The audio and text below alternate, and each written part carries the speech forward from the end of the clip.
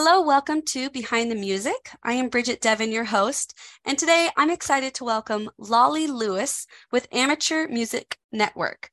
Amateur Music Network is really cool because it's helping people who have a love for music and meets them at whatever skill level they're at to, you know, connect with other musicians who have varying levels and just make music and just keep music part of their lives.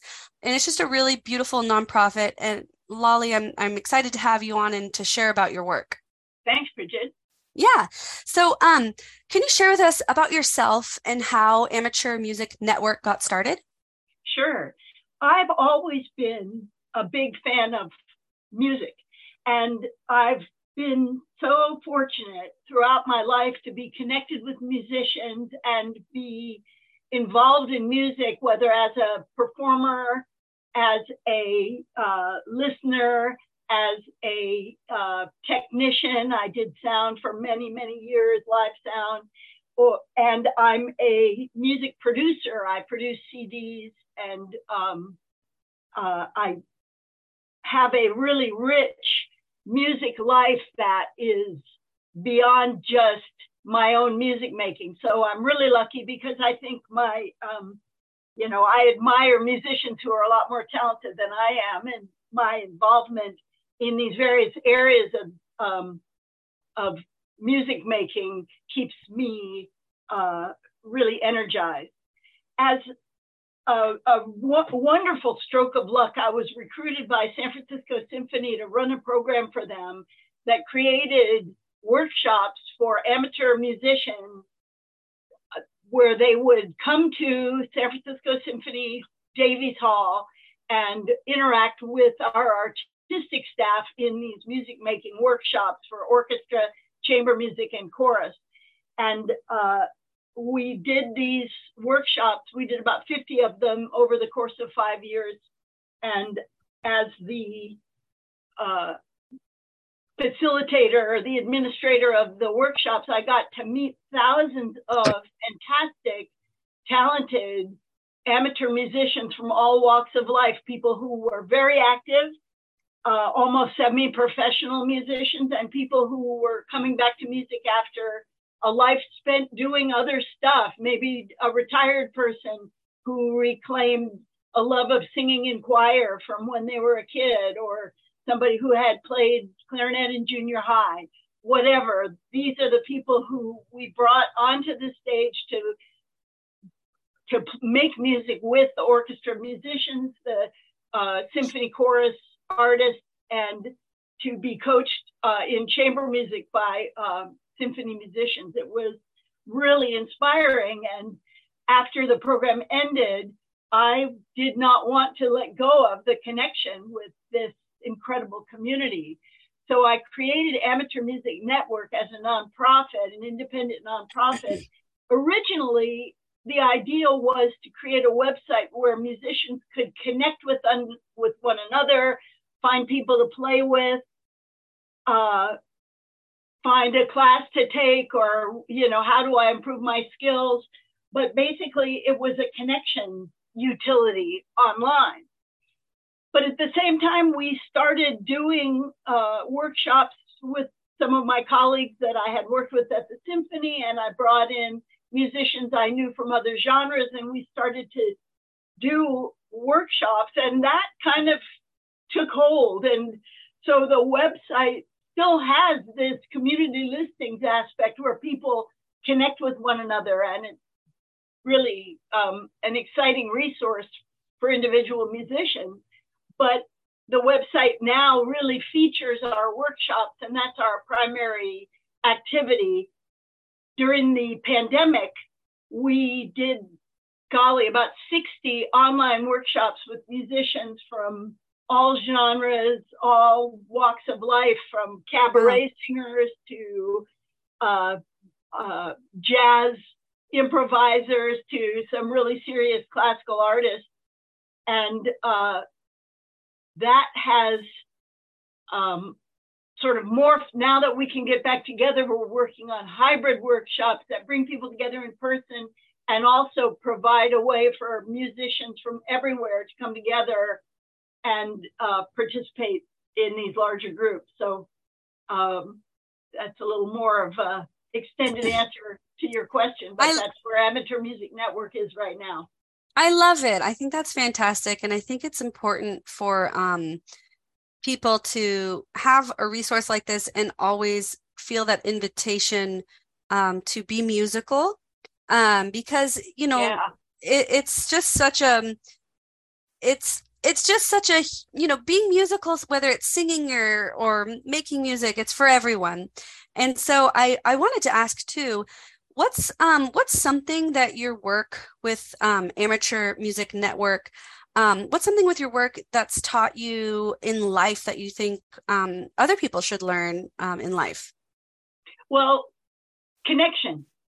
That music, you know, I think it's really easy for it to sound like platitudes, but the reality is that music has tremendous deep meaning for us as humans. It's essential to who we are as humans. And music as a resonant force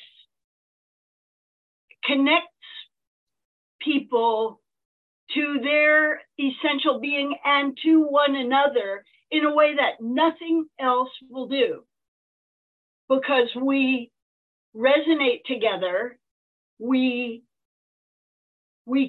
connect on a level that's beyond verbal language into emotional and imaginative spaces that are that reinforce our human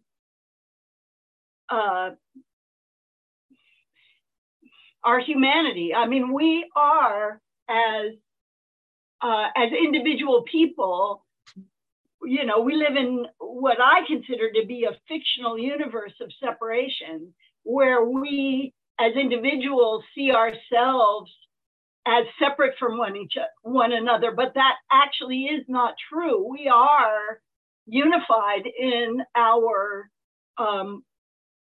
most essential nature. We are part of a living community, and music connects us to one another so genuinely beyond any kind of dialogue or difference of opinion, or even the notion of how we interact in the world, you know, in our separate, quote, fictional separate lives. Music reminds us and reinforces our connected lives. And to me, that's tremendously important for our communities and for our mental health. You know, it's just really, I love that. It's really what I want to do, is help people connect through music. That's beautiful, Lolly. I love that. So when you in your nonprofit and you're facilitating these workshops and these connections for people, what's been the experience like that you've witnessed people getting involved in that they're having by either, you know, mentoring as a professional or semi-professional musician, or someone who has a love for music, but they're kind of in a early stage in learning music or exploring music? Well, you know, it's interesting because I think there's a center point to what you just expressed, which is that sense of exploring and that sense of opening up to what might be new for us.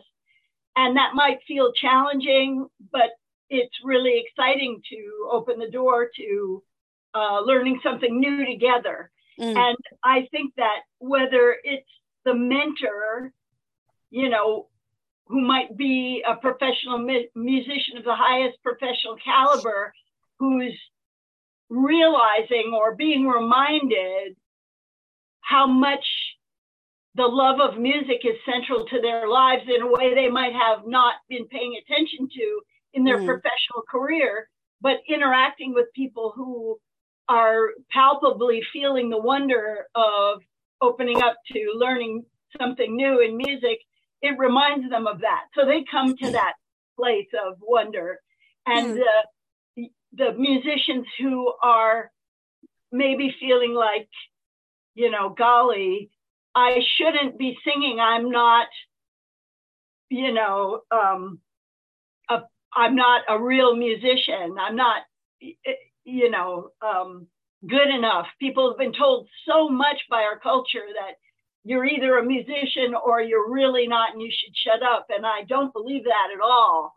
I agree with you. But people really need to be encouraged that, you know, everyone has a voice, and everyone's voice can be heard and valued, you know.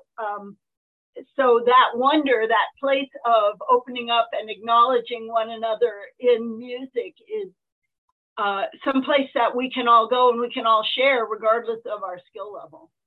I love that. And I completely agree with you too. I really feel strongly whenever I talk with somebody about music or singing, and you hear that, you know, maybe their internal dialogue about them feeling like, well, I'm not a real musician or anything like that.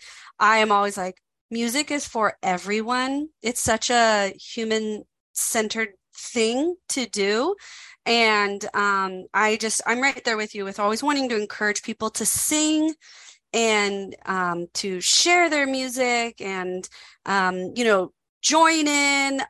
You know, I love activities that people can kind of just jump into, whether it's like getting together as a group and singing, you know, holiday music, or maybe a drum circle or something that people can just jump right into. Those are just such great experiences. Well, we have a project going right now called Song Circle. It's the first Wednesday of every month through June. And we get a few people together in the home of our workshop leader, and we sing a bunch of songs, but we invite everyone to come via Zoom.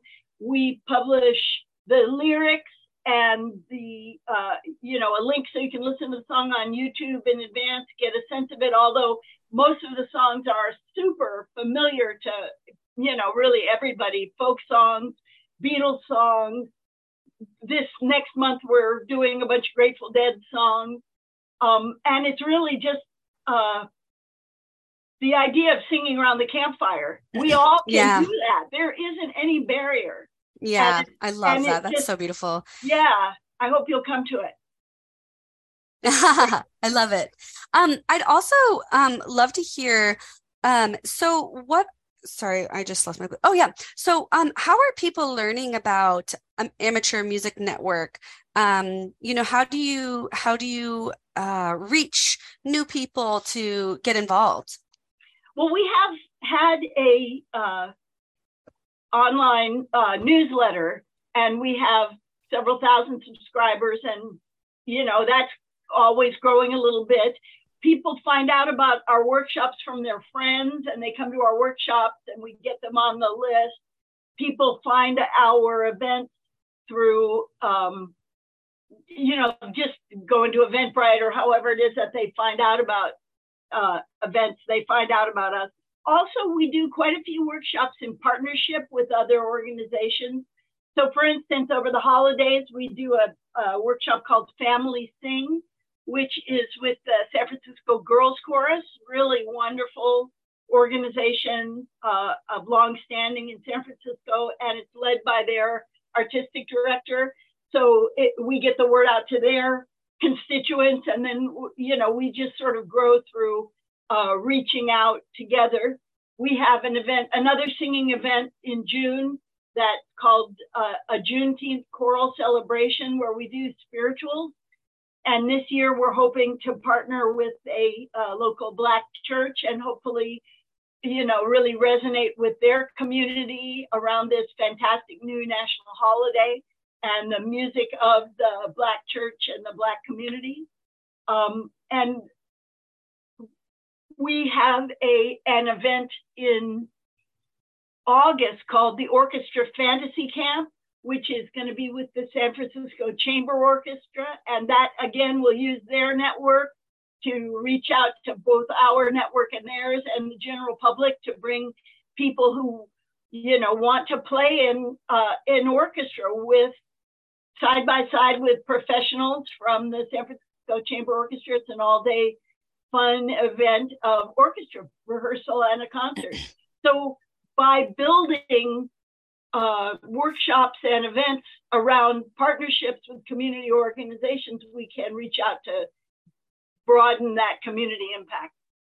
Oh, that's so cool. So I have a question about the one you're talking about in August. Let's say, you're partnering with a professional orchestra and people, what skill level do people have to have? Is it they could have no experience and be able to, oh, that is so great. It's really cool.